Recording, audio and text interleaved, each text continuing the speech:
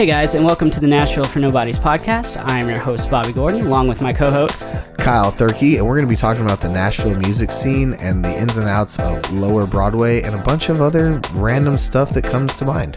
So if you're thinking about Nashville or new to Nashville and want to wrap your head around what's going on, this might be a great place to start. Take a listen. What's going on, everybody? It's Kyle Thurkey from Nashville for Nobodies. And Bobby Gordon, and we're here for another fun-filled ADHD episode of the podcast. Did you get that TikTok I sent you this morning? No, I have not checked TikTok today. I have been busy dealing with other It was shit. one of those stupid things where it's like, here's what your favorite superhero says about you. First one up was Batman, so I was like, all right, I'm in. It says, you probably own a 3D printer, and if you haven't started one yet, you're strongly considering starting a podcast. I don't have a 3D printer, but definitely we have a podcast. So there's that. I do want a 3D printer. Me too. They're expensive. They are. There was a lot of things that I was like budgeting to buy in the next couple of months, and then my truck kind of broke down last night. So there's because that. That's how life works for us. Yeah. If we feel like we're even remotely okay, some shit explodes. This is why I didn't want to go on vacation either. I was like, right? every time I go on vacation, something happens. And this also feeds into the why we have to say yes to every gig, because if we don't, we're gonna need that money. Yep, 100 bunch of crap. 20,000%. Yep. But we have a guest today. We do, and we're on track once again. Yes. Getting episodes in. Look at us being somewhat professional. I don't even want to call us professional. I don't like it. Makes me uncomfortable. It does. It makes especially when like I just got a text message and it's like, "Hey, been listening to the podcast. You guys are awesome. I love what you're doing." I'm like, "Why? Is this a trap? I don't understand." Nobody was supposed to listen to this. This was just supposed to be a place for me to go and put out my thoughts publicly that nobody really should be paying attention to, but here you are. I just wanted somebody to talk to. Started out with Bobby, and now I'm here, and now I bring on guests and we torture them. Speaking of guests, we have one today. Josh McAfee, welcome in. Hey, thanks for having me. Got another bass player. Woohoo, go That's low right. end. I'm getting to have a rhythm. podcast with my literal two favorite bass players. I'm so happy right now. Hey. So you're on the bass. Before we get into you're on the Nashville bass hang page, right? Oh, yeah. And you saw the post. It was like, who's your favorite bass player? Yeah. I was like, Logan Hatcher. Yeah, dude. Straight up, man. I love watching Logan. Dude. Anyways, Josh, welcome in, man. How you doing today? Good, man. I'm glad to be here. Yeah, we're glad to have you. You guys came from your morning shift at Legends. Yeah. Yep. Josh took over my old spot, so thank you for that. Thank you for Right. filling in. I think we've traded that shift off for years now. It's literally been 3 years. We have been tossing that shift back and forth to each other. One's like, I'm done. Tag, you're it. Yeah. Here, it's for 6 months now. Yeah, pretty much. I think It's that waking up early, isn't it? That's the part that gets you. That's like 48% of it for sure. Oh, 100%. Yeah. 100%, 48%? Yeah, maybe Yeah. more than 48%. I don't know. That was a bad number.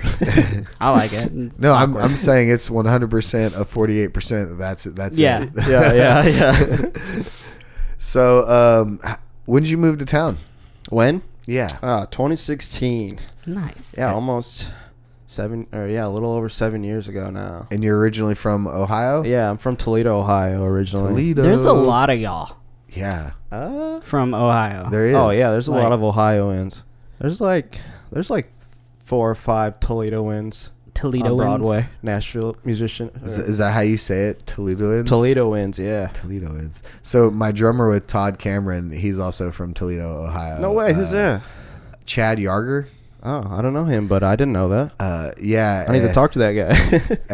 So we always, Hey, I'm the only one. You get out. Hey. we give him a lot of shit from being from Ohio and how you guys like basically park in the left lane on the highway. I don't know what that is. You drive really slow. You guys drive really slow. Dude, well, that's what we say about Michigan drivers when we're in Ohio. So, all right. So you moved here 2016. You're from Ohio. How you liking Nashville, man? How's it treating you? Oh, I love Nashville, man. It's Music City. I've lived here for 7 years now. And All right, now how do you really feel about Nashville? It's not such a fantasy land as it used to be anymore. Right. And now it's just home. That's the fucking truth. Yeah. I don't know, it was such a mystical land. Like, I can't wait to be here. Holy crap. Now I'm here. It's like, oh, well. You know? Yeah. Here we are. I was doing the same thing over there. Yeah. It's yeah. just here So now. I have to pay my mortgage and get a job and do stuff and whatever, you know? Well, thankfully, our job is music, so that's beautiful. Could be a worse job. It definitely. It could pay better sometimes. Though. Yeah. I was talking to somebody the other day, and they were bitching about playing downtown. And I was like, "Well, you could be flipping burgers," and they were like, "Good point." And I was Right. like, "Yeah." That's what I always say. I did that you for a while. Could be in an office, which I used to be before we moved here. What'd you do before you moved here? Oh, I worked a couple jobs. I was a banker for a few years, and then I worked at in the office of a printing company in That's kinda cool. Ohio. Like, what kind of printing? Like we did all sorts of stuff, like pamphlets and flyers and Okay, this is all like paper posters. printing. Yeah, and stuff like yeah. That. Okay, Minuteman gotcha. Press. There's actually a franchise in Nashville, but yeah, I did that. I worked at Charter One Bank. It's called Citizens Bank now. And then I said, hey, how about I go make like 1/3 of the amount of money and go play the bass for a living?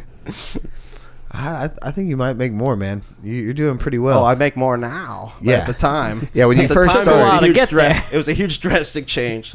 Yeah, when you first come here and trying to figure it all out, there's been a few people that I know that have came here and gotten on Broadway or gigs real quick and had no problem. They weren't struggling. But I would say a good 98% of us that come here, we struggle for a little bit until we figure out what it is we need to do, where we fit, and so Right. forth. Oh, yeah. I'm going through that now, I think. Yeah. We were talking about it earlier. Like, it's hard to get gigs now because we don't know anybody because everybody we know left. There's all these new young people, and I don't know how to talk to them. Man, well, that I noticed that too. I was looking at my schedule for the next couple months, and besides Todd, who's been here a year or so longer than me, everybody that I play with is all new within the last 2 years. Yeah. And I was like, oh, wow.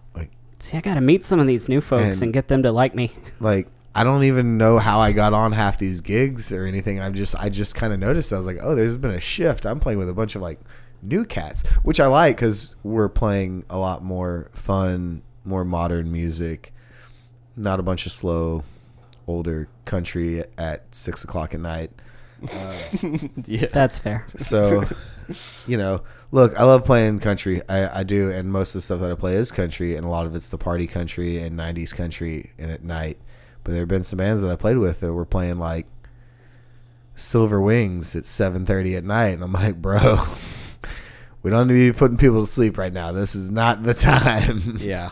You want to clear a bar at 2:01 in the morning, then play Silver Wings. I mean, you want to clear a bar at 11:01 in the morning. Yeah. Sometimes. It depends on where you're at. This is true. Nashville has definitely changed a lot. We'll get into that later. And Let's- is in the process of changing now. We've got how many new places being built currently? Yeah, I mean, Hank's just opened up. Mhm. Eric Church's place, Chiefs, it's being built. Bon Jovi's place is being built. Garth's place is Garth's still place- being built. Or whatever they're doing. That was supposed to open like a year ago at CMA Fest. Gift shop opened. Yeah. And now it's closed again. Right. They closed Paradise Park the week before New Year's, or like the Thursday before New Year's Eve that Right? year. Yeah. I was supposed to play 4 gigs that week. And that was like a super that bar. abrupt closing. It was just Oh, like, it was no, we're closed as of right They didn't this even tell second. the staff. The bar came in the next day and they're like, hey. we're By closed. the way, They did pay us though for all of our scheduled. They did pay us for all of our scheduled dates that we had on the book. That's so good. that was cool. But I yeah, miss Garth. the Open food, up, Garth. dude. Yeah.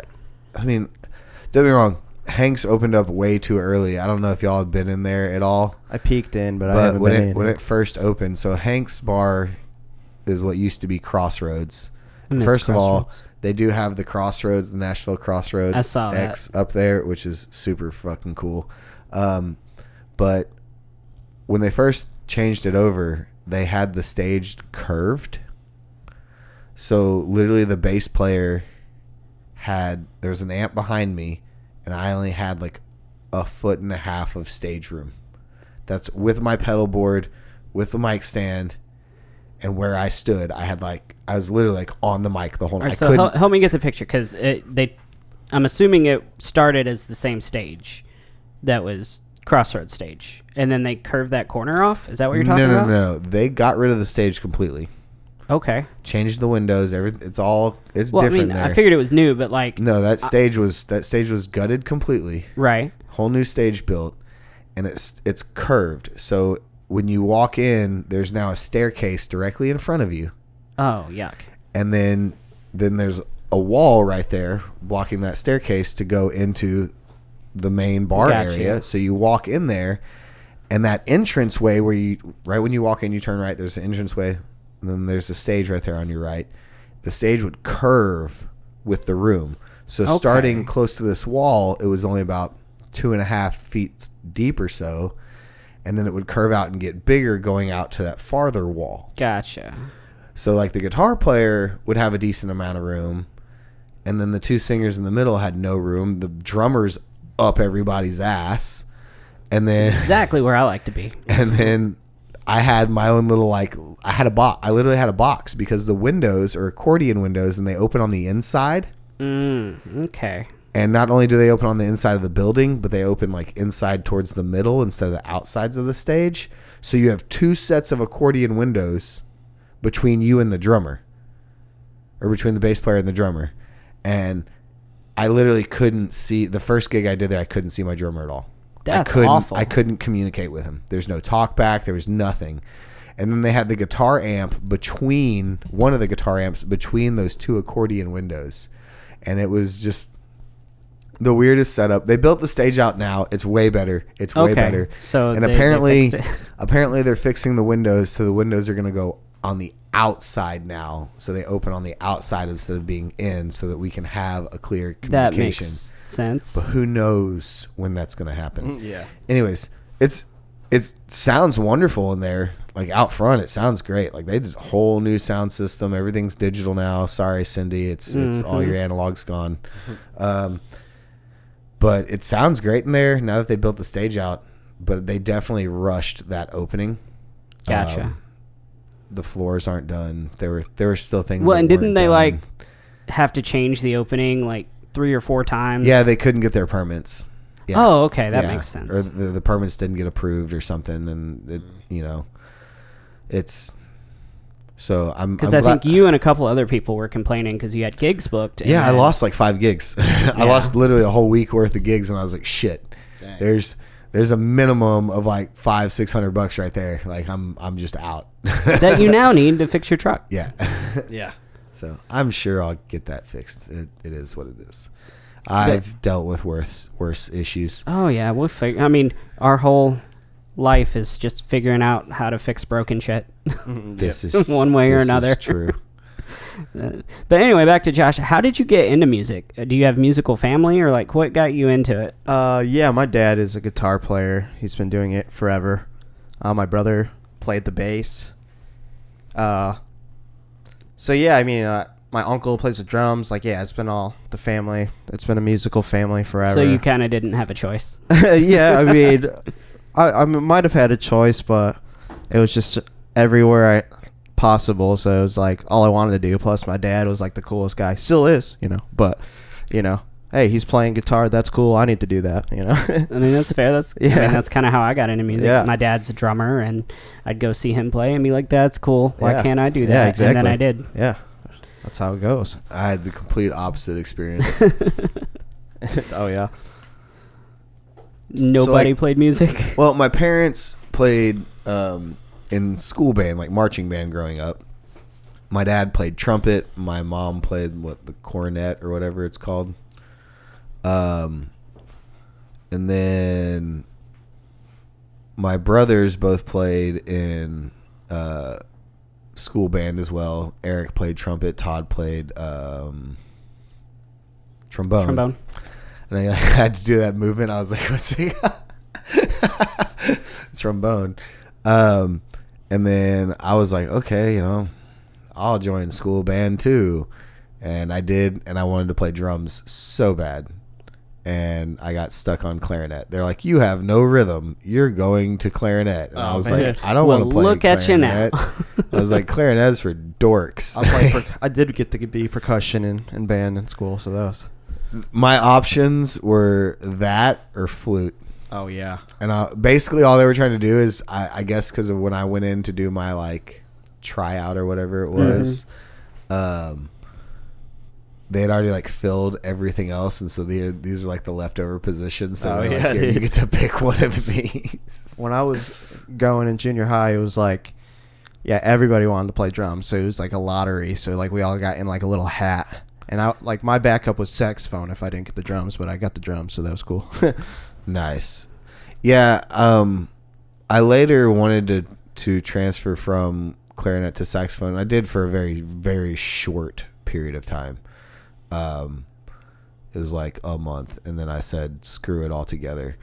I picked up bass. My brother had a guitar that he had gotten from my great uncle, and then my mom bought him like a little Squier Stratocaster for his birthday or Christmas one year. I had one of those. And just like Greg, I would go in and like steal my brother's guitar and Nice. learn how to play it. But around that age, all my friends started playing instruments, like started playing guitar and drums. Nobody played bass, and everybody wanted to start a band. And I was like, bass is easier than guitar. Like literally, that was my thought. I was like, well, bass is easier than guitar. Let's do it. Sure. And that's how I got into it. That's awesome. It was like my family didn't really ever push for music outside of like we just did it because that was like part of the curriculum is what you Right. did. Like you had to be an extracurricular activity, so you're gonna do sports and music. Like that's what you're gonna do, and that's kind of how I fell into it. Yeah. Oh yeah. Well, stuck. Yeah, it stuck. But so you had a little bit of a musical family. Were your brothers and dad, were they in bands, or did they just play at home? Or Yeah, my dad was always in bands. You know, he toured and stuff when he was around our age too, and you know, he did that forever. My brother played the bass in bands around town. He moved to San Diego to be in the Marines, and he was in the Marine band. Oh, that's cool. Yeah, my dad has always been in, you know, cover bands, rock bands, original bands, of course, too. Like, but he was in a country band forever, and that's what led me to country eventually. But yeah, it's just he's always been in a band. My uncle and my dad played in the same band together for a number of years, too. So it's always been just around. Always, yeah. They're just always in bands. so why'd you pick up bass? I started playing the drums originally because my brother played the bass. My dad played guitar, and then I was like, oh, well, we need a drummer for the family band. So I tried to do that for a little while. You know, I played in junior high, you know, concert band. I played percussion and did that. I tried to play, you know, in little bands around junior high with like playing drums with people playing their guitars and whatever. Then like 8th grade, we had it was the 8th grade talent show, and it was the big deal thing for musicians. Like, so like all the 8th graders, if you're like the good musicians, you were like the closer, you know, act at the talent show every year. And so there was like 3 guitar players, 3 drummers, and 0 bass players in our little friend group. And it happened to just be everybody that was in percussion in the marching band. That was the band. So like we had 2 really good guitar players, and then 1 drummer that was just like the outlier, way better than everybody else, way better than me. So I wasn't going to win the drummer battle, but I owned a bass because my brother had one and my dad had one. So I was like, well, I can play the bass. And so then from there, I just had to learn it from there. And we just played Meant to Live by Switchfoot, and it was really cool. It was, you know, that was one of our favorite bands at the time. And so, yeah, we played that song at the 8th grade talent show. And that went really well. And from there, I just been a bass player since 8th grade. So it's been a long time. So what you're saying is because I own a bass, I'm like over halfway there. You're halfway there, dude. Basically, yeah. You just have to hold it. Pretty much. Especially on Broadway. I'm just kidding. Well, I'm going to start advertising myself as a bassist. Yeah, dude. Pick a string and a fret and put your finger there. Yeah, there you go. You only need 1 string, too, dude. And if it doesn't sound good, slide up a fret. Don't listen to crazy people like Josh. You don't need all 5 strings. You don't need all You of them. just 4. You only need 4. That's cool. Oh, I yeah, got 4. dude. Jocko only needed 4, man. No, we're like you only need 4. I'm only going to use 2 of those 4. Exactly. And I pretty much just used the B string for thumb holder. Anyway. I was like, most 5-string players, I'll ask them, like, how often do you use your B string? This is every Like- song. Like, Props my thumb up. one out of every 15 songs make exactly. Yeah, I use it to like maybe like at the end of songs. If I don't want to tune down the drop D, it'd be like, oh, I'm just gonna diamond on this low D here. Dude. Yeah, so now some of my basses that I don't have the drop D tuner on, I use a lot more now, and I'm like, there are times I'm like, damn, I wish I had a 5-string here so I'd have to drop D. Yeah, right. Makes it easier sometimes. It does. So I have a fun question since we're talking about bass playing stuff. And I want each of you to answer because this could be very educational or insulting. We'll see. Probably. What insulting. are your biggest pet peeves with your drummers? Overplaying and kick drums galore. Just, that's my biggest thing is too much. Like, it's a lot of look at me on the drums that annoy Flashy. the shit out of me. Like the flashiness? play, and I'm a big hypocrite too because I don't know all the record parts and stuff. But I'm always to drummers like play the record. But I mean, just get close and try to make music. I think like the drummers that are like doing all these metal fills and stuff on a Miranda Lambert song annoys the heck out of me. And that's my biggest thing. Play what But fits the song. halftime's always cool, right? Well, that's another big thing right now downtown. Every drummer wants to be like, all right, dude, halftime.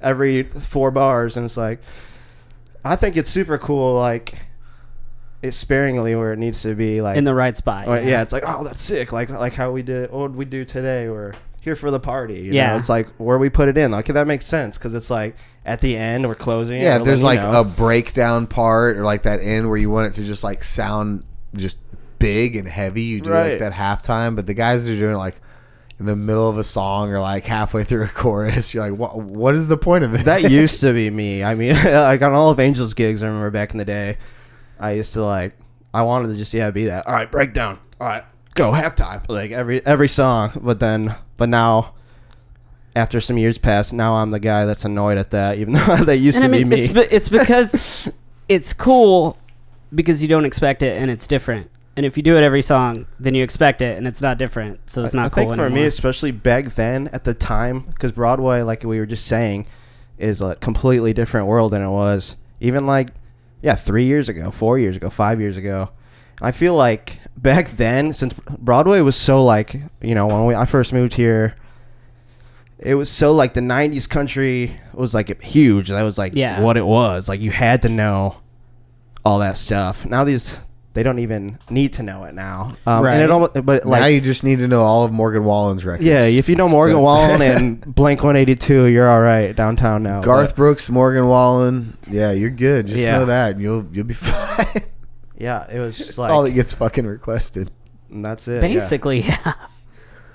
Yeah, I forgot my train of thought. Hardy's coming in there pretty hard too. Yeah, that's His is the next wave. Yeah, He it was felt at- like you were getting away with something back then by throwing in a double bass on a country song. Now it's now all these metal drummers come in now. It's that's the whole show is look at me, and that's my biggest pet peeve. Well, it's So I shouldn't have bought a double bass pedal. Is what you're yeah, but telling you me. use it. It's the same tastefully, thing like not some all of the time. guitar players. Some of the guitar players, man, it's the same thing. They just Oh yeah, the shred throw guys, up. yeah. They just let's just throw up on the fretboard. Let's just play a bunch of notes that just it doesn't fit the song. Oh, that's a huge There, pet peeve there's too. there's a few guys, and again, same with the drummers. There's a few guys that can do those things tastefully at the right times, but there's a lot of guys that just overplay all. And I get it. You're up there. You're bored.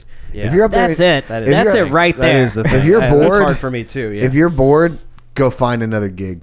yeah, sure. I had to do it on one of mine. That's why I left the morning gig. I was bored. I had to find something else. If you're bored on a gig, leave it. You don't need to be there because you're going to ruin the gig. Yeah. I mean, I'm speaking from experience, Sure. straight up. Me too. It just, Definitely. if you're bored on a gig, don't do it. My biggest pet peeves, drummers, going back to that, inconsistent kick patterns. Yeah, that's huge too. And not understanding dynamics, Yeah, not being yeah, able dude. to play to the room. Yep. Just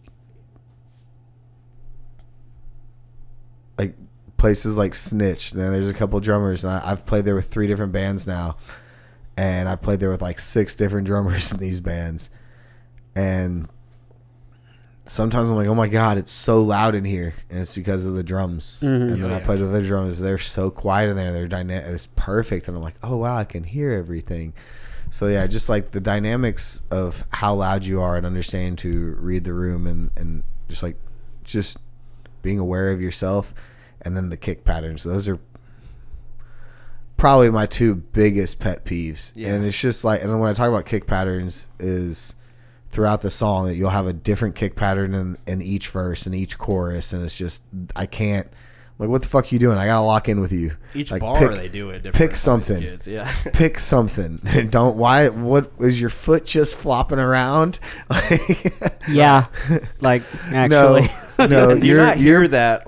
You're pretty consistent, Bobby. You're pretty. Do you want to know why I'm more consistent than I used to be? Because somebody yelled at me. I had to whip him in the shape, you know. Oh yeah, I know. He would tell me. I'm aware. Bobby and I talk. Hey, I didn't make a lot of friends back in the day, but here we are. Man, dude, I've always appreciated that you were honest with me, and you'd be like, dude, like, look at me. I'm gonna show you where to play, and that's where you're gonna play because you're driving me crazy. Yeah. Well, I mean, like we were saying, like, yeah, back then especially, I'm super lax now, especially on Broadway. Because like now I'm to the point where I just want to play with my friends. I don't care like about what's going on. But back then, I think like I was being influenced by some older, more veteran players, and I was trying to, or I'd hear what they would say to me, and then I guess when I would go play gigs where it like wasn't happening, that was like, I like if I didn't have a drummer playing like the kick or where it needed to be like right at the time, then that was like really bothersome for me, because then I feel like I couldn't play properly because the drummer's not. So then it's not helping me out, especially early on in my trying to form a reputation. I was always so worried about like, well, if the drummer's not playing right, then I can't play my part right. Then anybody watching the bass player out there is like, this kid sucks. You know, so I was always worried about that back in the day. I was always harping on it. Plus, yeah, I remember because I tried to get you to play on the Tyler Deaver gig a handful of times before you would jump on, because you're always like, I don't really know those songs. I don't think that's a good idea. I still am. See, the funny thing is about this gig, like I still have so much of the '90s stuff to learn, but that's like the stuff I want to play. Right. And that's the big irony of it, because like when I first moved to town, when I first started playing with you and Tyler, it was like I didn't know that stuff. I knew like Florida Georgia Line and Randy Houser and Jason Aldean. That's what I came to town thinking, like, oh yeah, of course I know all of Jason Aldean's, you know, all his hits and whatever, and come down here, oh, that's not what we're playing. You know, right? Here's some Merle Haggard. I probably didn't even know Merle Haggard and George Jones. I probably didn't even know who Merle Haggard was until I moved here. You know, it was like some of those. You know Willie Nelson, and you know Outer, but you know I didn't really know a lot of that at first, and I hated it. Yeah, like when I first started playing with those gigs and people would call Merle, I'd be like, oh God, are you kidding me, dude? Like this is gonna drown people out. And now I'm the guy who's like, come on, man, let's play. Mama Try, let's play. You know, I'm the one calling Merle songs now. There's definitely some fun ones in there for sure. Oh yeah, and, I love and it's it. all about knowing the crowd now, and what they're looking for. Because if you've got a classic country crowd, like you can go to town on some of those songs, and they'll eat it up. Yeah, I was the pop punk kid too, and I just wanted to play. Yeah, it felt like when like 6-7 years ago, that was when like Sugar Were Going Down and stuff. That was like a new thing to start, that everyone started playing. I would say that was like 2019. Yeah, because that's when I jumped on to. At the time, there was only one emo band, and I jumped onto that gig in at the end of 2019, going into 2020. Yeah, from me actually. And was that from you? Yeah, nice. Because I was buddies with Brian. Nice, and yeah, like. at that time, I think the only songs that we played downtown, even like when I was with Sweet Leah and them, would be like Sugar We're Going Down, All the Small Things. Yeah. And you felt like 3 edgy by a.m., doing Jumper, those songs. Yeah. And outside of that is pretty standard country stuff. Like is pretty standard country. Yeah. But there's definitely been a shift. I'd say right around 2019 into COVID, and I think going into COVID, when everybody had to be one away from playing live music, like there were no live shows going on, and two, you were able to sit at home and realize, oh, well, this is what I actually like doing. This is what's going to be fun. And then when all the bars opened up, it was no longer that atmosphere of Nashville. You're coming here to see country music and enjoy the environment of that. It was everybody's coming here to party. Yeah. We were the party city in 2019. We're gonna keep that going, and it was just a big ass party. There was a shift change. Yeah. And it wasn't until this last year that all of a sudden people were like, "Oh my God, where'd all the country go?" Which I will say this: if you go downtown 6 to 10, 10 to close, there's not a whole lot of country being played, but it's still there. And how do I know that? Because I play with those guys. Yeah, it's still there. You just gotta find it. There. Those are the bands I'm trying to be in. Yeah. But it's also at those times we're taking requests. So what does the crowd want to hear? Like if you want to hear all the pop punk stuff and whatnot, and guess what? All of us pop punk kids, we're all in our late 20s and early 30s and mid 30s. So we all got money to spend, and we're like, this is what we want to hear.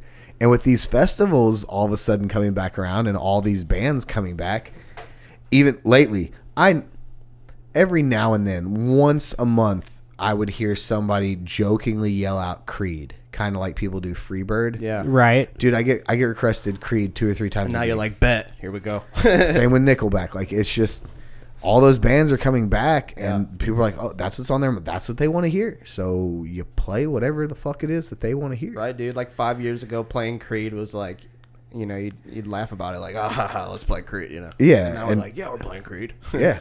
Dude, it's in my set now. Like, it is. Yeah. People love it, man. I mean, they're going back on tour. Blink-182 has the #1 album out. Green Day's back doing world tours. We got Beatles the When just We put Were out a new song.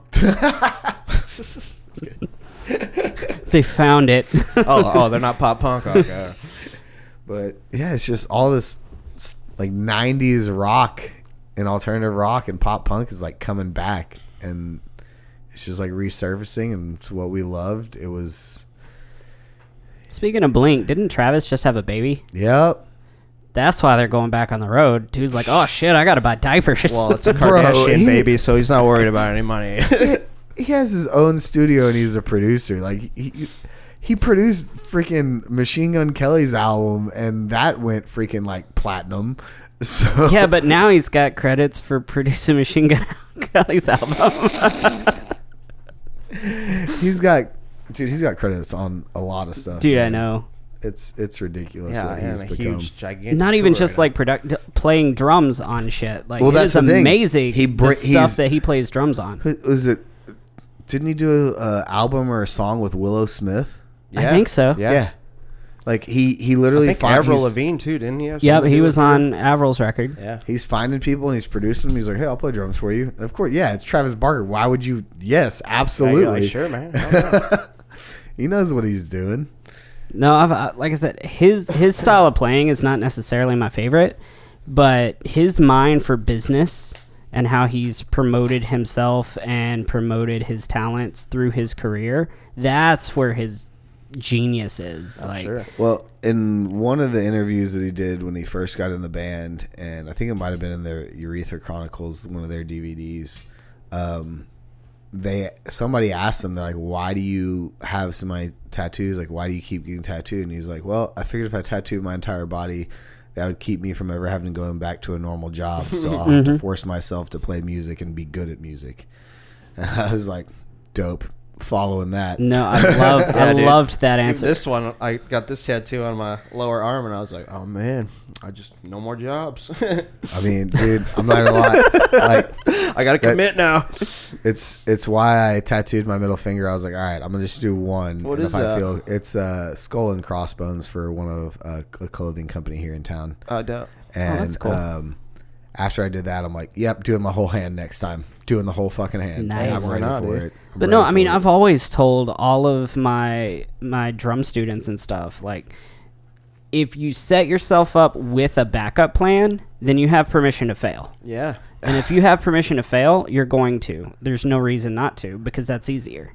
Right. No other choice than to succeed. If you don't, I guess, yeah. That was one of my parents' things. Was they're like, we just want you to go to school so you can have a backup plan, a fallback plan. So if your other things don't work out, you can at least do this. And I was like, yeah, but then I waste all that time where I could be focusing in on my craft. And that's Sure. that's what happened. I Yeah. spent how many years in school that I could have been doing the thing. And no, that's why I tell people, like, make sure you know what you're going to school for and why before you ever start looking. Yeah. I went Like, for don't like go a to little school bit. just to go to school. Yeah. It's true. Like, figure out whatever the hell it is you want to do in life and do it. If you Don't.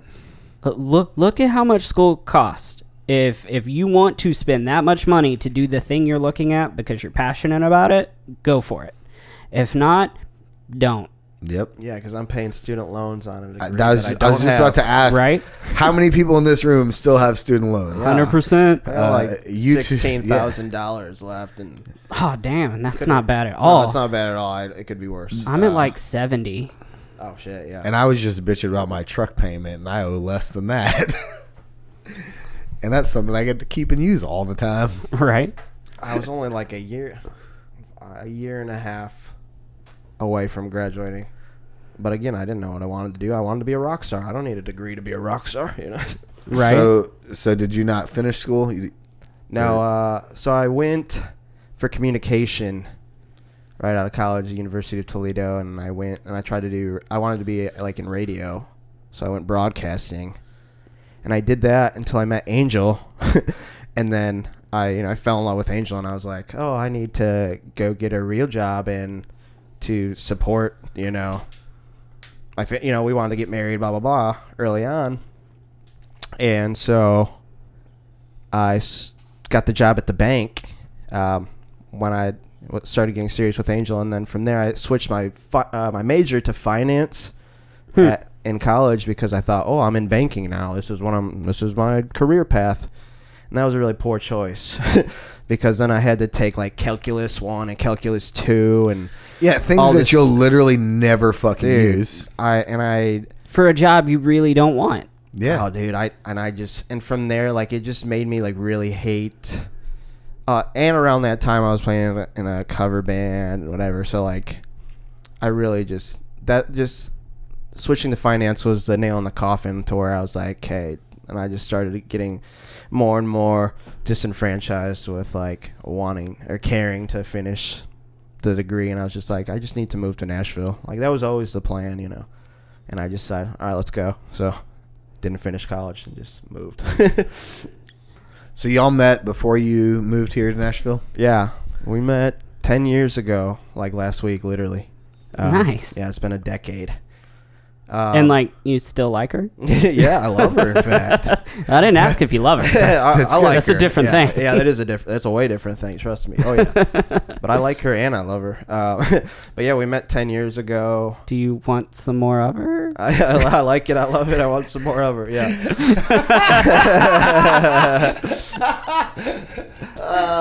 You open the door. I just walked through. Country full circle. She was a worship leader at a church, and at the University of Toledo was in Composition 101 with the keyboard player that played in her band at church, and then the guitar player in my country cover band was the guitar player at her church. So it just happened to be two people that I was in close contact with every day. We're like, hey, we need a bass player, please come. And they both asked me the same day, and so we met that night when I came to play, and here we are 10 years later. So yeah, It's been nuts. Well, congratulations, I suppose. Thanks. Yeah.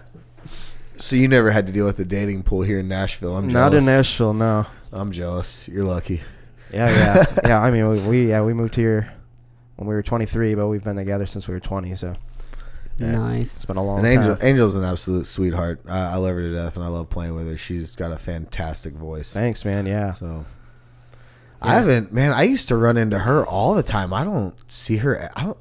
Both of you. I used to run into both of you all the time, Dude, And now I never see you guys. I was just saying that the other day. I don't see anyone I knew back then. You know, Eric, Brian, anybody, anybody that was like who I would have called my close personal friends back then. I don't even see anymore. That's so weird. But yeah, Angel's on Broadway at the moment because Is she still doing Wild Horse? She's at the Wild Horse, Okay. but they're. So yeah, she's been doing the Wild Horse for a few years now, and she loves it there. You know, obviously, but then they're gonna close to rebrand to Hurricane for Luke Combs. I didn't know that. Yeah, they're gonna rebrand. I think it's still the same ownership. Yeah, they're same, just. but Well, that was one of the reasons that like they made the stage bigger and everything. This is something that apparently has been like in play for a while. yeah, And they redid everything after the bombing, but apparently, again, this has been like a thing that's been in talks for a while. And it was like 6 or 7 months ago they released that they were doing it. yeah. And I'm surprised you didn't see it because it was Nah. it was all over all of our like Facebook pages and I stuff. feel and- like that's how shit works, though. Either like I see it everywhere, or I don't see it at all, and it's everywhere else. Yeah, So yeah. it's weird. I'll miss some weird like huge things. It's like everybody's talking about that. Yeah, I don't know. I didn't see any was of it. around for a minute, but yeah, they haven't been talked about for a minute. But yeah, Angel's been there and she loves it there. But yeah, when they close, I don't know. It's up in the air if they're bringing the bands back or not. So yeah, it's time for her I'd to probably start bet on not because trying that to make the seems calls to be what again. happens. But so in the winter from- time, it's all slow season. It's hard to get into new places, but From what I was told, is they're gonna go to more of like the Broadway style shows. Like they're gonna swap it over every 4 hours instead of kind of doing what they do now. that's what they were trying. Yeah, they tried to start to do that. Yeah. They're not gonna do that till like after the holidays and stuff. Like I think like once summer and stuff kicks off, because more of that stuff on Second Avenue is supposed to start opening up again. Yeah. So that's another thing, is they're trying to like wait for more of that to allow more traffic. And then I mean, that makes sense. Chiefs, I think, is supposed to be opening up next spring or something like that. Yeah, that's been there for a So- minute too. Well, I don't know if you've walked by it lately, but now it's No. it's no longer just the front of the building. Like it's built up. Oh no, I haven't So- actually walked over there in a Even while. I man, don't play over there anymore. I walked by Bon Jovi's the other day, and even that place is it's getting there, man. Yeah, I putting play at some work Nudies. in. I see that. Yeah. But from what I was told, is the Opry Management Entertainment's taking it over. They're going back to them, Oh yeah. and so like whoever books at Old Red and does all that is going to be doing all the booking for there. Oh, good. Oh, So, okay. so it's still going to be under like the same management. It's just all their booking and all that stuff is going to Ryman Hospitality. Yeah. Oh, that's cool. So- That's who. That pays. now They this used was to like pay them, this yeah. was like a month or so ago that I was told this from a pretty very reliable source. But it was a month ago. But again, I mean, yeah, that sounds we pretty know accurate though, based on all my Shit no. seems to change daily Yes. sometimes. Yeah, it does, and it changes pretty quick here too. So again, Yeah, who knows? pretty reliable source in Ryman Hospitality told me that. But again, that was like a month or so ago, so it could be different, and timelines can change. So Yeah. Interesting. But yeah, that's a cool bar. We're I don't know if what she wants to do, but she's doing a lot of songwriting and kind of getting more I was into like, that she was world. like putting out music Yeah, quite she's a been- bit lately. Yeah, or she's I been don't- writing and there was like, I think it was all like last year she put out a few songs, didn't she? yeah, Yeah, she like, puts I she remember- puts out like 3 or 4 a year, but she's been writing stuff with Haley Mae Campbell is her really good friend and songwriter. They write together a lot, and she's got a lot of songs that they write together. with a lot of streams and whatnot. She's branching out to other things and stuff. She still wants to sing on Broadway, but she doesn't want it to be, this is my.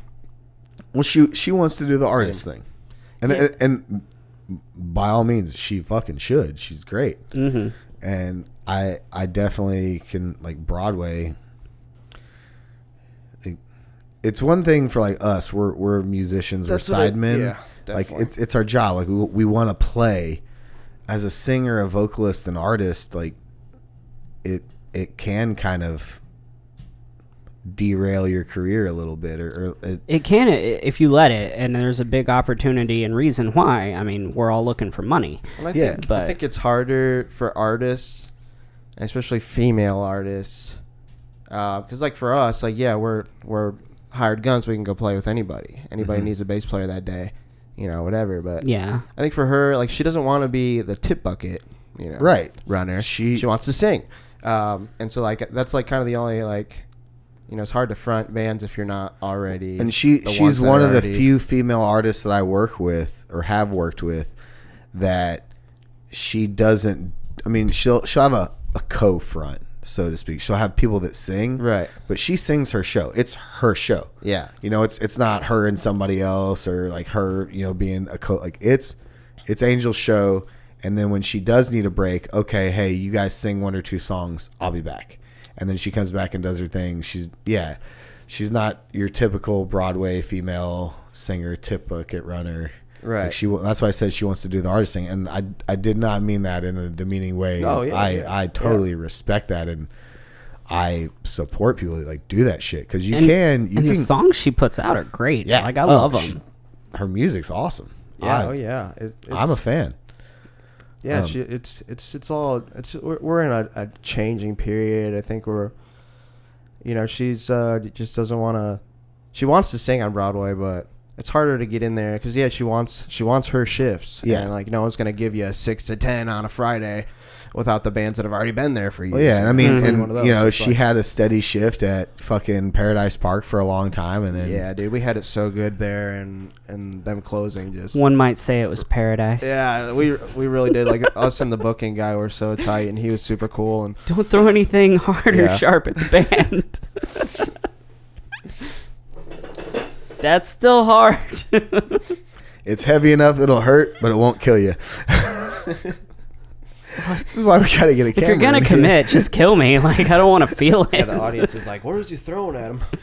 Whatever he can reach, apparently. I got a lot of heavy objects in here that I can reach now, where before I couldn't reach anything. I'm gonna buy you a lot of Squishmallows. Soft things. Damn it, I should have brought them rubber ducks in here. I could just throw them at you. And they squeak too. That's great.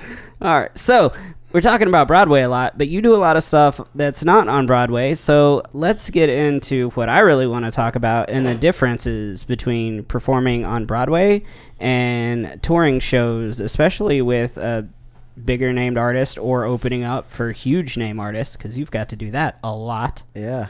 I know, because every time somebody mentions an artist, you're like, oh, I open for them. Not a great dude. Not a great dude. Yeah. First of all, correct me if I'm wrong, but didn't you play the Opry? I didn't even have to bring. He wanted me to bring it up so he could talk about it, and I didn't even have to. Make me sound cool, dude. Yeah, I just played the Opry for the second time on Halloween. The second time, yeah. Second time. You can go to hell. Yeah. I mean, I love you, Josh. Yeah, dude, I love it. Was that's awesome, super dude. Cool, dude. That's.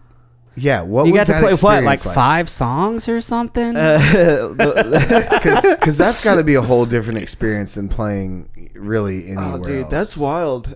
It's really it's so organized and so ran, but it feels so like it feels so throw and go-y almost at the same time. But there's like so many. People working to make sure that it's all perfect, but it's like it's really just like. So like you feel like it's hectic, but everybody else seems to know what's going on. Yeah, there's so many cogs in the machine moving around, but like it'll be like, all right, you're gonna like we rehearse with like you go through security, whatever, you go in the back door, you take your artist entrance pick, and then you go to the dressing room, and then they'll be like, all right, at 6:20, you go rehearse with the band, like their backing band, the Opry band. So they'll have us go, and they'll just be like, and we'll just sit back there and you shake hands. What's up? I'm Josh. Haha. Yeah. Hey. And then it'll be like, okay, you guys ready? And then it'll be like 1, 2, 3, and then we'll just play the song once or twice, and then, they might ask a question like, oh, on the bridge, does that go to a 2 or it's like, and then it's like, yeah, that sounds good, and it's like, all right, cool, we'll see you guys at 8:40, and then you're waiting, you're watching the show, you're hanging out, you're whatever, and then yeah, you'll just literally, when you just stand on the side stage, when it's your turn, you just literally just walk up, and then there's just like people there, and that will hand you your cable, bring the bass amp out. It's like, so just, you can't mess it up unless you tried to. So what was the experience like there being on stage? Like, oh man, the first time, August 5th, 2022 it was, but not significant to your career at all. Well, I just have the poster hanging in my living room, so I would too. Yeah, right? Absolutely. Yeah, dude, it was. Yeah, when the curtain opened the first time, it was like, whoa, because it's like, for one, like just being here and understanding the importance of the Opry.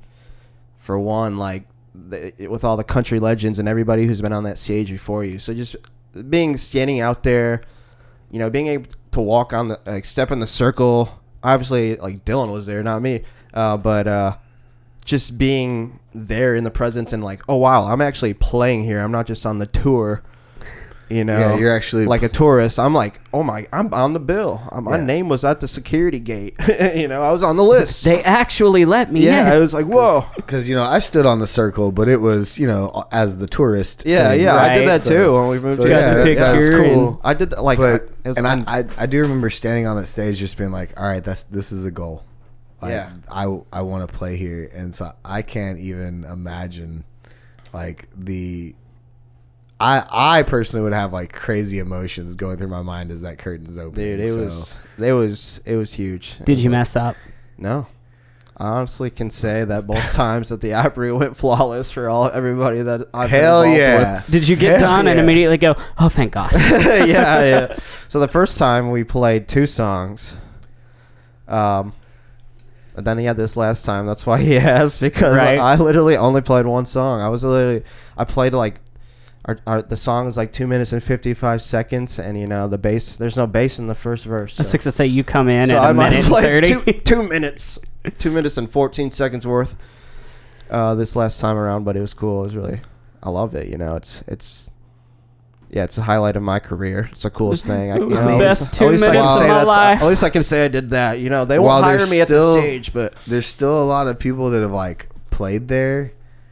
It's still such a small number amount of people that have played there. yeah, dude. So the fact that you like got to go be on that stage and play there, and I also do know that there's a lot of artists, especially like back in the day, the artists weren't allowed to bring their bands on. It just had to be them with the backing band. Yeah. So the fact that you got to go out there and like play with them, like that's pretty fucking awesome. Well, that's a thing. Yeah, it was because like their rule right now is two band members can play. Okay.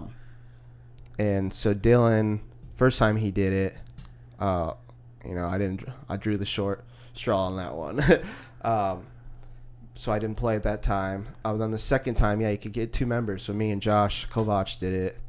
And then this third time, or the second time for us, but Dylan's third time, the manager's just like, I might as well just ask, because we have just a 4-piece band now. We were a 6-piece band early on, but now there's just Josh and Graylin, and then I. So the manager was just like, why don't I just ask if we can get all 3? At least I can say is no. Yeah. And so we asked, and they're like, yeah, why not?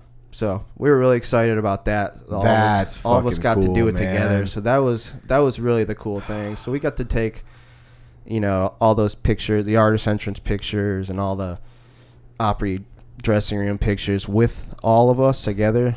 That was like the coolest thing. Like, because like no one had to sit in the crowd and be like, man, I wish I was up there with my band. Right. So it was cool that all of us got to do it, and nobody had to sit in the side and be like, dang, I wish I was there. That's really incredible. It was really special, and all of our wives got to go back there, which is really exciting and cool. So they got to go sit back there with us, and that's really special too. All three of our wives, so it was awesome. All the players were like, see, told you I was cool. Right? Aren't you glad you married me? Yeah. Please say yes. Right. Please say yes. Yeah, man, the Opry is the coolest thing ever, and I still can't believe I even got to do it, and hopefully I get to do it again. Who knows? I'm sure you will, man. That's awesome. I'm jealous. I'm not gonna lie. I'm jealous. 100%. I'm jealous of you. Because you're busy downtown too. Man, kind of. Yeah, I get work. I do too. busy. Not that I don't, but you're the man right now. Everyone's calling you. Not quite. No, there's way more people with way more gigs. He's like, there's like 5 people that call me all the time. There's about 3 people that call me weekly, and everybody else I gotta reach out to. Yeah, I need to be better about doing that, probably. Dude, I feel so bad reaching out to people, but Kyle was like, dude, you just got to do it. And I was like, well, watch this. And I sent one text message, and within like 3 minutes, dude was like, actually, yes, I really need you. And I was like, yeah, you got fucking Kyle. You got a whole weekend worth of gigs from one yeah. text. I'm like, see, that's all you gotta do. That's all you gotta do. Yeah. It doesn't always work that way, but sometimes it does. No, sometimes it does. Yeah, like I just made that Gig Finder post, and again, just like that guy said, the worst they could say is no. Yeah. And I mean, if you don't ask, you'll never know. Right. Not me sitting here trying to take my own fucking advice. Right. But if you follow my Facebook posts. Oh, yeah. It's so easy to see what everybody else is doing wrong. Yeah, right. I very seldom post on there. For one, I don't want to deal with the anxiety if I don't get enough likes or hearts on my post. But I get plenty of comments and I know, hearts. right. I just don't get work. Yeah, no, I actually did this time, and I was actually really surprised because I wrote in there, which I almost regretted after I posted because I was like, that was probably dumb because I just disqualified myself from other gigs. But I wrote on there, I want to do more country gigs. Mm-hmm. And I'll be damned. I got some messages. I was like, wow. So, yeah, I picked up like 4 gigs for November. Which I always try to come up with something cool. like cheeky and funny that doesn't just bleed desperation. I know. Like, I thought about doing that, and then I thought about posting like huge tour photos or photos on the Opry because like there's some people that do that, but I think that's cringe. So I was just like, I'm just gonna post a neutral. But yeah, you never know. I usually Whatever just get post the a attention, picture I of a guess. crowd that I played for, just so there's a picture there. I know. thankfully have got quite a collection of some pretty good Yeah, pictures. you always from, have dope pics that you find. I somehow come across photographers and I make friends with them. Yeah. And I don't know how it is or why it happens, but especially this last Because year. you look cool. CMA You got the Fest, cool man. looks. CMA Fest this last year. I think I had like 8 photographers come up to me and be like, here's my card. Like, I got a bunch of pictures of you. Hit me Nice. up. Oh, dude, yeah, hell yeah. See, I'm a drummer, and it's really hard to photograph drummers, so I don't get that at all. Yeah, that's what my buddy Graylin always says. Is every time a photographer comes out to Dylan shows, they always take everybody else except for him. Oh no, I tell my if I have a photographer come to a show, I'm like, hey man, get on stage and get pictures of the drum. Like, I always try to tell like, him, yeah. I'm like, you got to get pictures of I've hired everybody. photographers to take pictures of Of me, just you, and they yeah. still didn't get shit. Yeah, dude. All right, well you're hired. Let me. Here's Alex's card. Okay. Call him. I can't afford him right now. This is back he's- when he's I had actually- money. He's very affordable. Very affordable. He works with. I was actually supposed to be doing. You two over there playing footsie. Yep. dude. I did it on purpose. I'm Again, sorry. we need to get a damn camera in here. Well, if your truck didn't break, Yeah, I know. you'd have a camera. We wouldn't know how to use it, but you'd have one. Well, we would learn. We'd at least be able to come back and learn how to use it. But no, I got to have things that don't want to work. But now going back to the original question, which we totally side-skirted around, what do you think the biggest differences are from playing like your touring artist gig versus gigs on Broadway? Aside from just learning a shit ton of songs on Broadway. I think that's a huge amount. I think, on the touring gig side, but I mean, that's such a vague thing because I like touring gigs. There's touring gigs that are literally just Broadway gigs. You're just...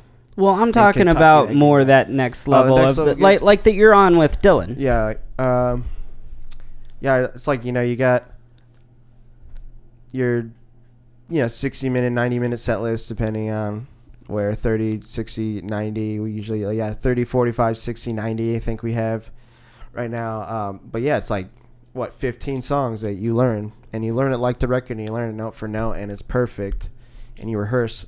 And with our case, we've been in the band for 7 years now. Not Josh, but Graylin and I. So we've been since Dylan's 16, 17 years old.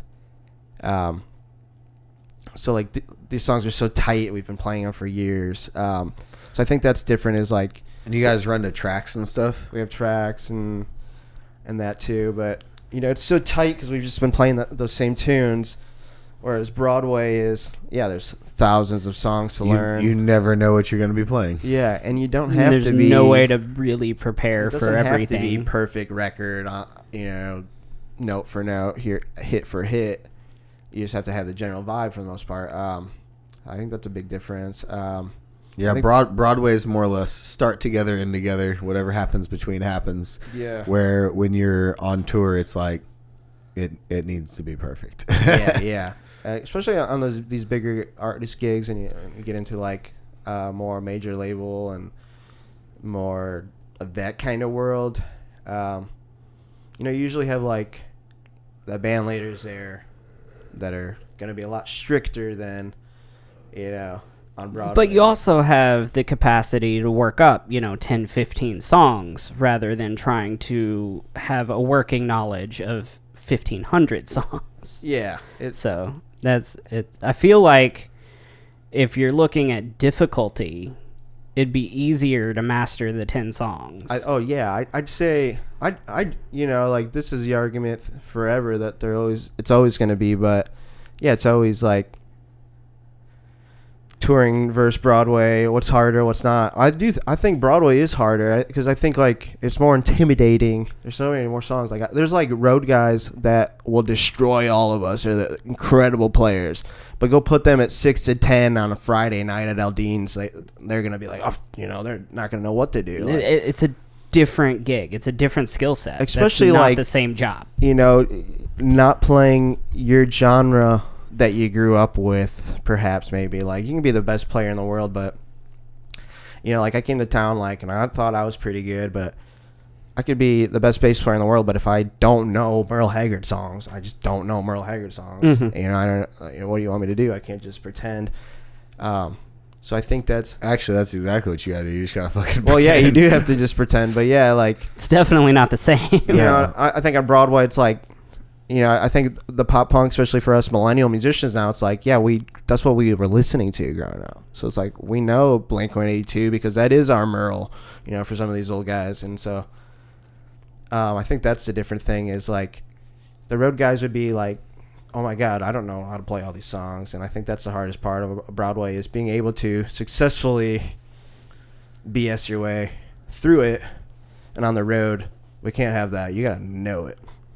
And it's more like, I feel like on the road gigs, like you can kind of teach anybody who's like, I feel like most people that we encounter with every day are good musicians that are good enough to do it. Oh yeah. It's like it's definitely not like I'm better than everybody else kind of thing. It's more like just like anywhere else. You got lucky. You're in the right networking, you're right place, right people, right everything. It's just more. Yeah, just learn these 12 songs. We can teach a chimp to learn them. And it's, right. No, you got to be better players, but that is another thing too. Is like generally the talent pool is going to be better, so you don't have to. You're not worried about the stuff we were talking about earlier, overplaying or a million notes or anything. Like you're going to come into that rehearsal and those guys are all trained to play this. We're going to play it the way it needs to be played, and so I think that's the exciting thing about road gigs as opposed to Broadway is. Sometimes you never know you're gonna get when you walk into a gig on Broadway. Yeah, that's a fact. Talent wise, and especially on Broadway, it's not so much talent wise. It's like how many songs you know, right? Well, it's like last week. I showed up to a gig and I didn't know who the band was. I knew who the singer was, and on my way to the gig, I found out that the singer had subbed out the gig to a different singer. Dude, that's the worst part. That happens a lot. The guitar player got subbed out for a different guitar player. I had no idea who's showing up to this gig. You were literally not playing the gig you were booked for. And I ended up basically almost fronting the whole gig. I mean, I would say that. I mean, Abigail did sing a good majority of it too. But like, it almost became like my gig. Like it was like I was leading it. I was kind of calling the shots and the songs, and I was like, "This is not like what the hell." I was supposed to just be a bass player today. That sparks a fun question too, Because, like, when I show up at a fill-in gig on Broadway, I'm not ever really sure exactly what role I'm playing. Like, am I falling into something that's already constructed? Am I now calling shots to get us through this thing? Like, what's my role? Right. But on a touring gig, like, everybody's position is completely laid out. Like, you know who's calling the shots. You know who's leading the songs. Yeah. You know what you're supposed to do and when you're supposed to shut up. And, like, you have a good sense of what your duties are and what your responsibilities are, and you don't have to worry about anything else because everybody knows their job. Right. And it's cool on that level because, like, yeah, you have management and you have people that deal with all that stuff, and just like, yeah, show up here, learn these 12 songs, rehearse from 6 to whatever, and then we're gonna go to Kansas and do it. You know, right? So it's like so much. It's such a And streamlined plan. you have an actual set list that you follow.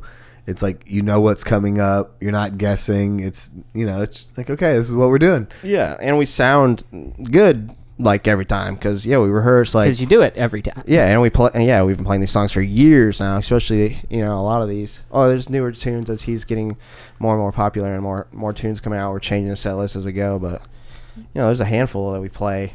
We've been playing for 5 years. You know, 6 years. But I'm sure you don't sub out that many songs at a time. Like, you'll enter in, what, like 2 or 3? Yeah. And then a few months later, another 2 or 3 might. Yeah, maybe. Yeah, it's like it's kind of like based on like Spotify streaming numbers. It's kind of how like the set list has almost kind of been determined.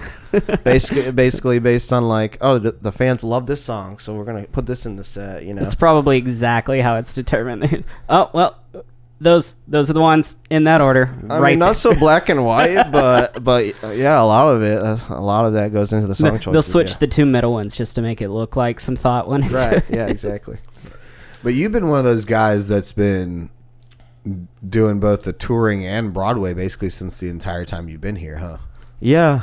For a lot of it, like I was lucky to get with Dylan when I first, only a few months in, to town before Broadway. So I was doing the road stuff before Broadway, and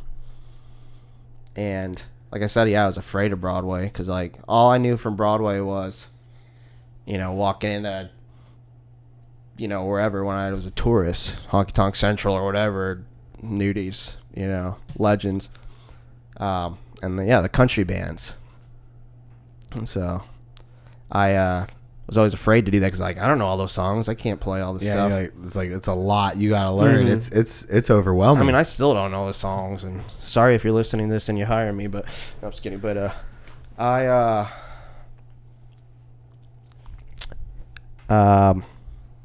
what did you just ask me? We were just talking about the swapping songs and all of that, and how that's a lot different to like be expected to know 3 songs that you're adding to a set list versus not having a clue what songs you're going to be asked. Oh yeah, to play you at asked me the difference between touring and Broadway. Yeah. Okay. Yeah. So I was always doing. It was just with Dylan for the first few years, and I just toured, and then I started playing with Kanan and everybody else, and so I was like always on the road, and I didn't play on Broadway. Angel did, because we'd play a bus call, and that's where she met some people, and that's when she started getting in the Broadway more and more frequently, and kind of getting down there. So then I would sub in for whatever bass player she had in her band at that time when I wasn't out with Dylan, and they were available. So then I started doing that, and then from there, I started playing with Angel and getting more and more gigs with her. But yeah, it was always the road until about 2019 COVID times. 2020 is when Angel and I started together. Now we don't really play together so much anymore, but because we're always busy and just different times and whatever. But yeah, it's mostly now I'm doing both. But yeah, it was like a lot of road in the beginning, and till I kind of got into Broadway and got more comfortable and learning the tunes and finding your circle of people to play with and whatnot. I remember walking into Legends one day, and you were playing. I think you might have been playing with Tyler. I don't remember who you were playing with. Yeah. But I made a comment to you about you sounding really good, and you're like, I don't know any of these songs. And I was like, bro, you're doing just fine. Dude, I was great. so... I especially like the countryside of the street. That's what I like to call it, like legends and ages. That from 5th to 4th on the Tootsie side. Yeah. Yeah, that's definitely the countryside. Yeah, those guys, those guys still intimidate me.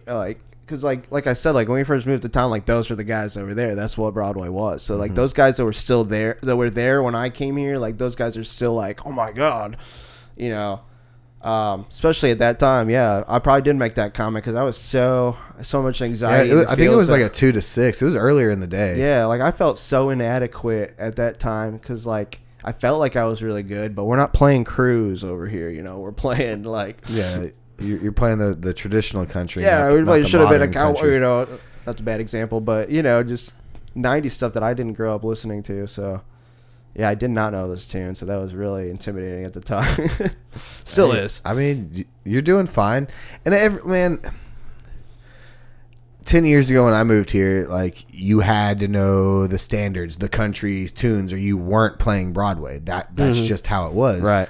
And now it's not that way at all. Now those kids don't know those songs at all. Yeah, there are kids that there's bands. One of the bands that I play with every day don't know the songs that.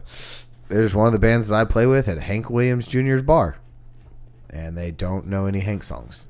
They should probably fix that. They have learned some, but when they first got that gig, they didn't know any, and they got requested songs, and they were like, "We don't know any," and I was like, how are y'all playing this bar and you don't know these songs? Yeah, because that's not a circuit yet. Is that a circuit yet? Or like on any of the circuits yet? Or that's independent? That's just a guy. It's its own independent right now. Yeah, I saw that guy post online, but yeah, it's and the crowd wanted all rock music, but of course some guy was like, well, I want to hear Hank, because he's in Hank's bar. And that's what he wanted to hear. Yeah. And he paid for it. And they were like, well, we don't know any. It's like, all right. If an artist's name is on the sign, you should know a couple. I feel like that's a good general rule. If you're playing at one of the artist name bars, you should know a minimum of 5 of their songs. If you don't, you shouldn't be playing their bar. Because you will get asked for them. If you go play... Now, Morgan Wallen is opening up a bar behind Dierks Bentley's. So if you play there, just know all of Morgan Wallen's songs and you'll be fine. You don't have to learn anything else. Yeah. I mean, you don't need to learn anything else at any bar. Learning 1,000 songs is hard. Same with George Strait. Or not George Strait, Garth Brooks. Whenever that bar opens up, just learn all of his songs and you'll be fine. Yeah. You don't have to know anything else at those bars. See, the closing band every night is just going to be a Garth tribute band. That's a joke. Well, the closing band's going to still play Blink-182 there too, probably. Yeah, of course. In the style of Garth Brooks. You know why? Because that's what the crowd wants to hear. Right. They don't give a shit whose name. Dude, Todd doesn't really like it when I wear artist shirts, like band shirts on stage, because it's all stuff that like he doesn't play. But the other day, they'll request it. Yeah, dude, I learned that the hard way. The other day, I said fuck it, and I wore a Blink-182 shirt, and sure enough, about 6 songs in, somebody requested Blink-182, and we're playing the closing shift at Ole Red. Is Todd like mostly country? Oh yeah, he's pretty much all country. It's a good mix of like late 90s, early 2000s. So like before the bro country got real big. So like we're doing like some earlier Jason Aldean, perfect, Jake Owen. Yeah, the sweet spot. That's my money maker right there. Yeah. And honestly, truthfully, the late 90s and early 2000s is my money maker for country music as well. Yeah, that's my I've recently, I did a big deep dive in 2018, 2019 of 90s country, because like you said, at the time, like that's what a lot was being played, especially on that stage circuit. So Legends, Stage, Second Fiddle, all that. All the bands that are getting hired by were all 90s country. Yeah. So there was a lot of like Shenandoah, Garth Brooks, George Strait, Alan Jackson, Lone Star, stuff like that. Yeah. And while I knew, the big George Strait songs and a few of the Garth songs, I didn't know 2 Dozen. Like I've listened to 2 Dozen Roses by Shenandoah 1,000 times. I had never played it. Yeah, and I was like, oh yeah, I know it. And that was a train wreck. That's one of those, dude. And that was one of those gigs. I was like, okay, 90s country. I got to go home and learn this shit. So, but now, it's all switched, man. It's a different beast downtown now. It is, man. It's a different world. And that's the thing, because like I moved to town and I longed for what it is now. I wanted what it is now at that time, and now it's like switched for me. I wanted to go back to country now because that's just where my interests lie. And man, like, crazy and how it changed. I played with Chase Ryan the other day at Whiskey Rose Second Floor, and he's a younger cat, but he's definitely 90s country, bro. And we had Christian on fiddle, and we were just rocking out to 90s country. Hell yeah. The whole shift. It was, I sang one song, and guess what? It was Blink-182.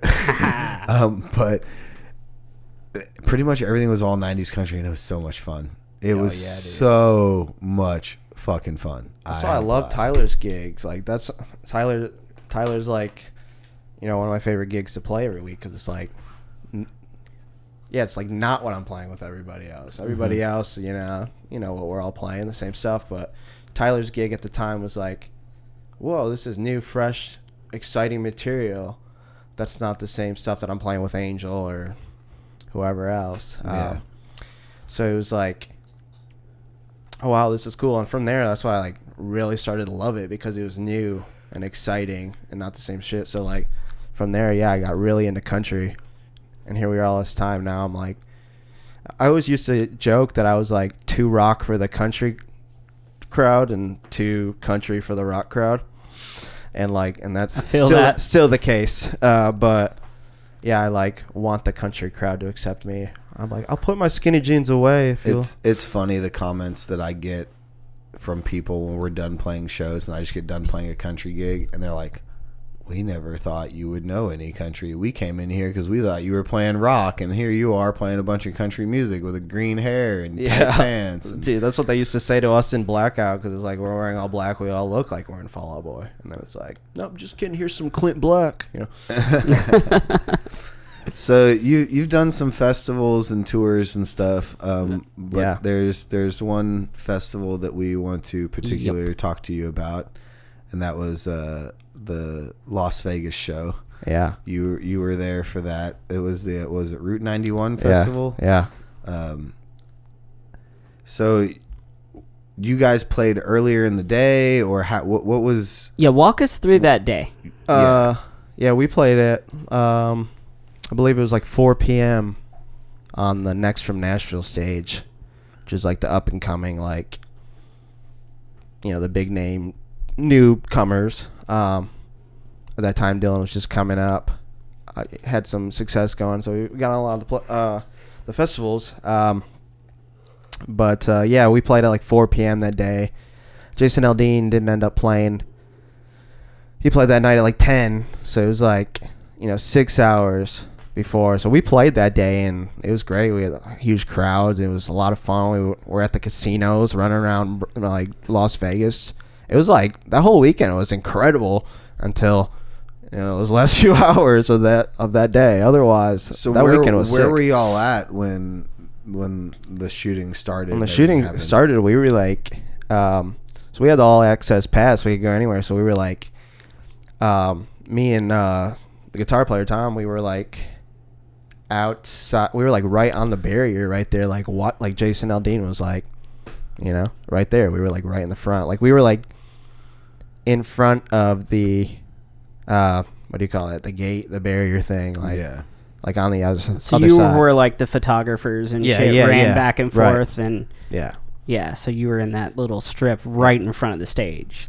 Over to the right, like a little bit, but like we were like right there, like we were like VIP or something. Yeah. When did you guys realize that like everything was happening? That like, well, it was like, I don't know. Fuck out of there. I don't remember how many songs in it was, but yeah, we heard like, thinking it was fireworks, and that was going on for like a good 10 minutes of like, and we're thinking, oh, some assholes just putting off firecrackers while we're trying to watch Jason Aldean. And I'm a huge Jason Aldean. I was like a huge Jason Aldean fan at that time. I still am, but at that time I was huge, so that was like my favorite artist, and I was like, this is so cool that for one I'm on the same bill as him, and I was like so excited.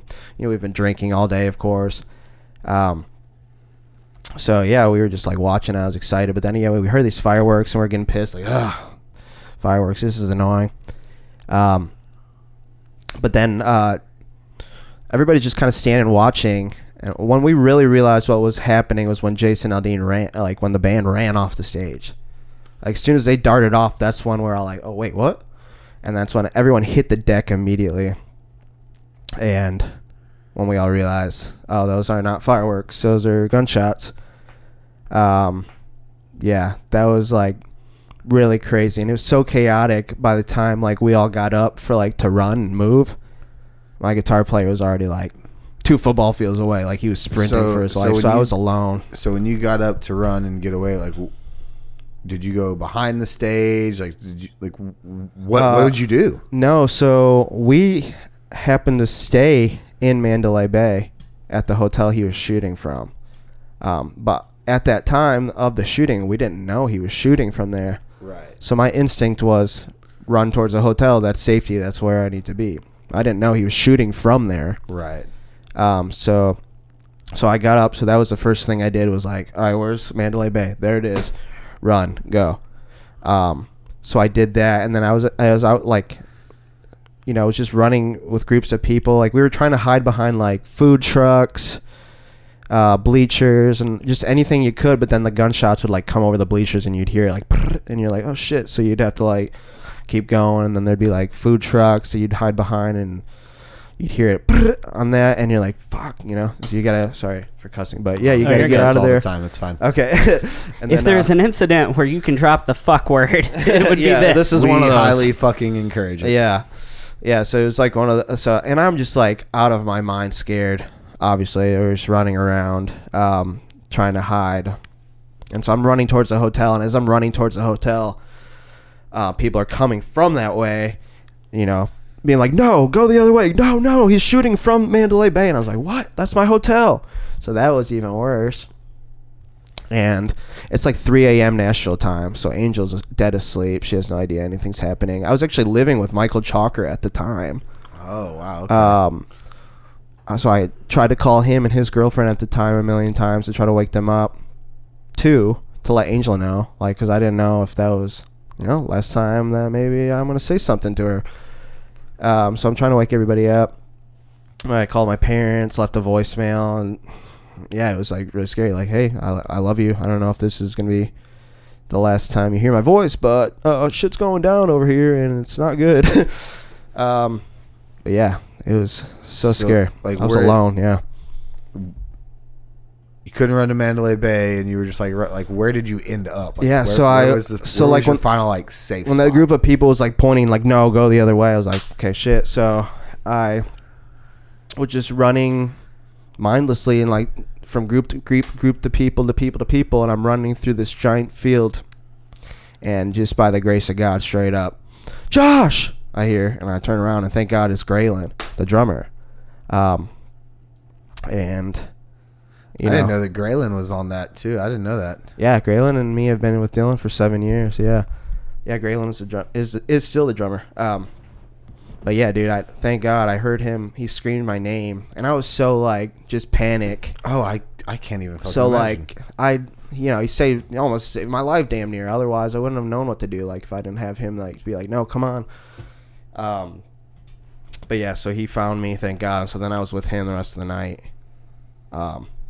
But yeah, the shooting only took 11 minutes, but we didn't know that. So like for us, it was hours. Oh, I'm sure. So it was insane. Yeah, like we're still like, 11 minutes after the whole ordeal, it was done, but we're still panicking. Because like the thing is, so once I found Graylin and our sound guy at the time, it was us 3 together, and we were just running from casino to casino. Hiding, because then you'd get into casino, like we were like MGM basement, like their basements and stuff, and like hide in places. And the craziest thing is why this is happening, there are people at the slot machines none the wiser, have no idea that anything happened, and that's the craziest thing too. But yeah, there's people that are just gambling, having fun, drinking, whatever, of what just happened, like outside. Like they had no idea. But yeah, we're just running around, and then people would like come running in hysterically through these casino floors and be like, the shooter's in here, you know. So we didn't know. It was one guy at the time that they were telling us, there's so many rumors going around. Oh yeah. Immediately, like as that's happening, you know, there's car bombs outside. There's shooters in the hotel. The security guards are shooting at you. Like it was like all this, you know, hysteria and stuff going on everywhere. So we're like in a hotel, we're like in casino, and then like a crowd of people start running through, like, get out, he's in here. So we'd like run to the next one, and we just keep doing that. And we were just like running all night long until we got reunited with the rest of the band guys at like 10 a.m. that next morning. And y'all weren't allowed to go back to the hotel for a little while. Yeah, right? and we weren't allowed to go back to the hotel for a few hours because they, you know, of course he was doing it from our damn hotel. What floor were y'all on? He was like 3 floors ahead of above us. I don't remember exactly what floor it was. I actually have the hotel key in my wallet. I'll show you in a minute. Sorry, camera. No camera.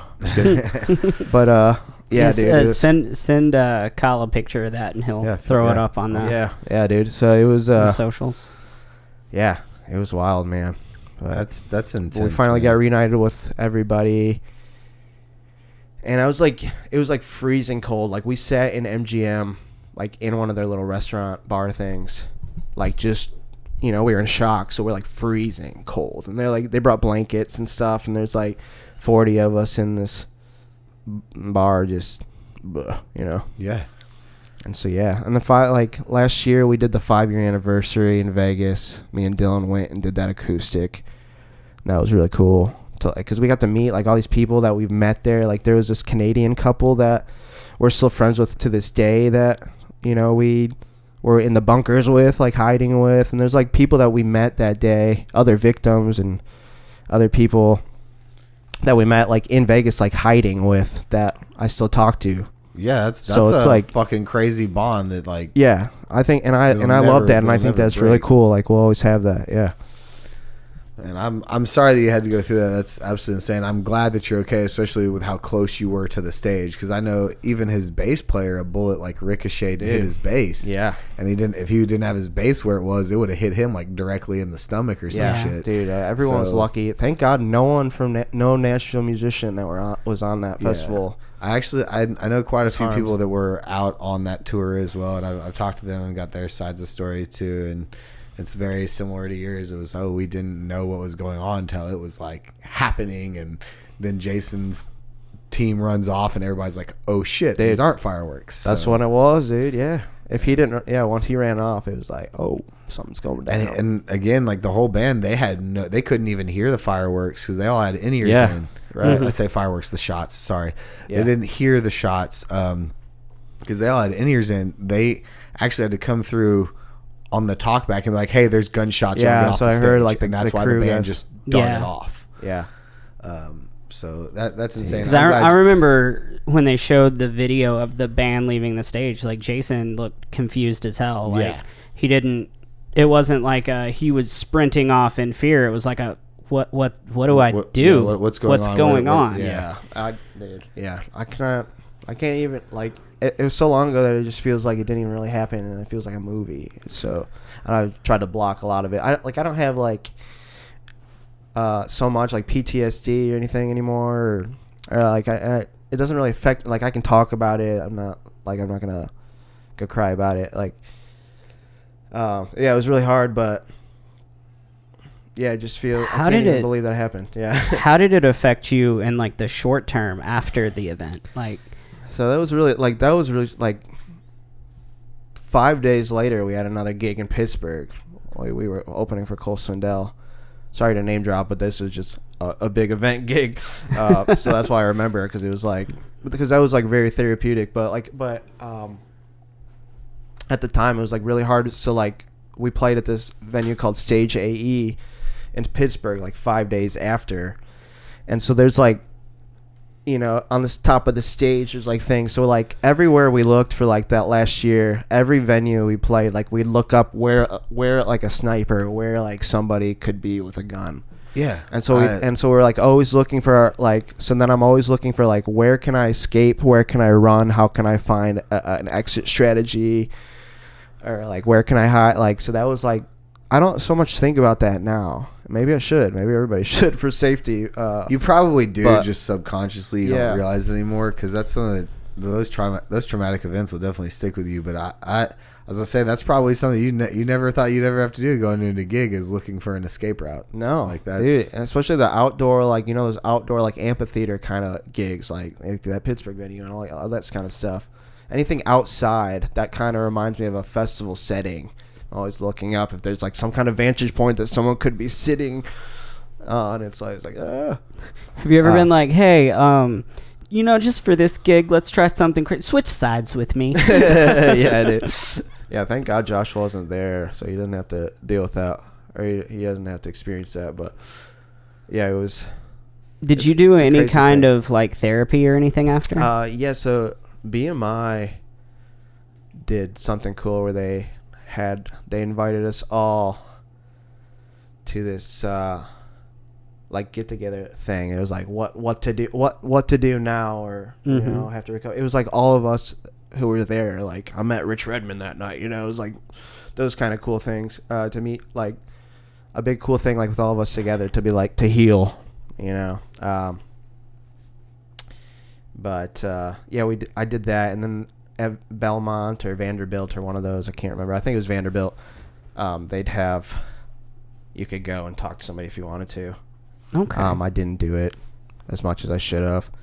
But I talked to everybody and their mother about it, and I feel like that was like very therapeutic. Like I have no problem talking about it, and I feel like it helped me heal by talking about it. Like, I mean, that's what therapy is. You're in therapy, that's what you're talking about, the situations. And yeah, just water cooler conversations with anybody at the bar. Just, you know, I'd talk to anybody who asked me, you know, and some people are like, oh, I don't want to, you know, hurt you or by asking about it. But it's like, no, man, it's all good. Like, it's such a huge thing. And, you know, for friends of mine or acquaintances to know somebody personally in it, obviously you're going to have questions and curiosity. So it's like, I don't mind talking about it. And I feel like that is the best therapy, is to just, hey, this is what happened. This is how I felt, you know.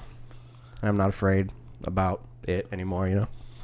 I'm not going to lie. That was one of the things that kind of swayed me more to staying off the road when that happened. Yeah. I was like, man, this world's getting really crazy, and I don't know that I want to be involved in anything like this. Dude, and would you believe Like, that's not even the first time, that wasn't even the last time that we've been involved in a shooting on the road. Yeah. Like, Well, there was one in Wisconsin, like a year later. Damn. There was one in Georgia behind a bar. Like, nothing like huge like that, but it's like, man, there's so many, like, we just keep being involved with stuff that keeps happening. The world's crazy, man. There's crazy shit out there, unfortunately. Crazy people. But I will say this.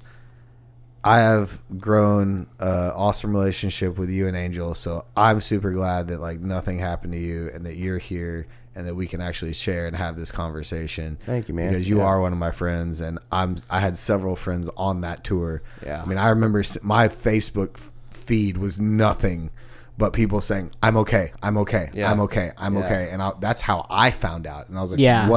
What do you mean why are 37 people saying they're okay? What's going on in Vegas? And then I look it up and see. So I'm very grateful and thankful that you're here. Nothing happened to you guys, man. And Thanks, man. Me too, man. I can't even imagine what you went through in that moment. There's a couple of podcasts that I listened to, and one of them was called Murder in America, and they actually covered the Route 91 festival, and they talked about all that stuff. And so to sit down and with my friends and you specifically and like get to hear your sides of it is insane to me. Yeah, man. So.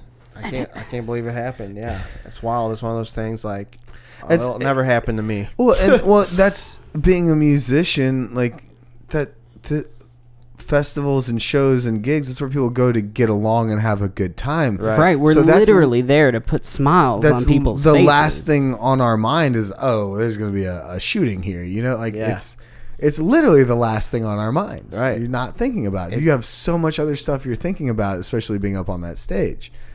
So Especially country music festivals. That's like, people live for those. yeah. You know, the fans. So That's wild. Yeah. It was scary to go do the festivals for a little while after. Definitely. But I'm sure it was. I'm sure you had a lot of thoughts before getting into those vans and shit and going and traveling around the country again. Did Dylan slow down on any of the booking or anything after that? So 2017. No, that was So like he very kinda just, early like, went on. through? Yeah, I mean, to his credit, to all of our credits, I mean, it was like, we're not gonna let this deter. Yeah, it definitely sucked for a minute, and like, and some of the band members, you know, some of the guys are still dealing with it more than me. Like, I feel very blessed and lucky to not be so have so much traumatic, whatever the word would be, post stress about it. But some of the guys are really affected by it. But I mean, I've never been in anything like that at all, like nothing even close. But I would also kind of think that, like, after something like that, you would kind of have the mindset of, well, it happened, I made it through it, these things are super rare, surely it's not going to happen again. Yeah, I mean, And then when you move into, you were saying, you know, those other couple of gigs where there was, you know, gunshots and stuff, like, did you ever start to think, like, holy crap, like, maybe this isn't okay, like, maybe I can't do this anymore? no, thankfully, like, it doesn't even cross my mind. I have a tattoo on my arm that I got after the 5-year anniversary of it, the logo I got, to just kind of be a reminder. But no, I'm not like afraid. It doesn't even cross my mind anymore, other than, you know, thank God that we're okay, and I went through it. I went viral. I got my 15 minutes, you know.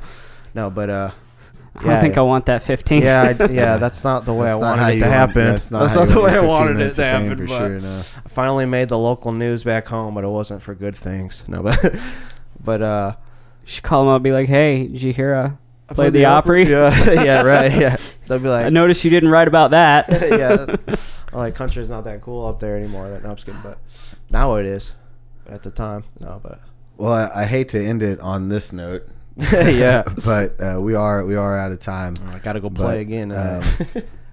I do appreciate you coming here and sitting down and talking with us today and sharing your story, and then even again telling that story. I do think it's things that people need to hear about, especially our listeners. I don't think there is so many new people in town that don't realize that there were a lot of people that live here that were affected by that. So yeah, thank you so much for sharing that story, man. I do appreciate that.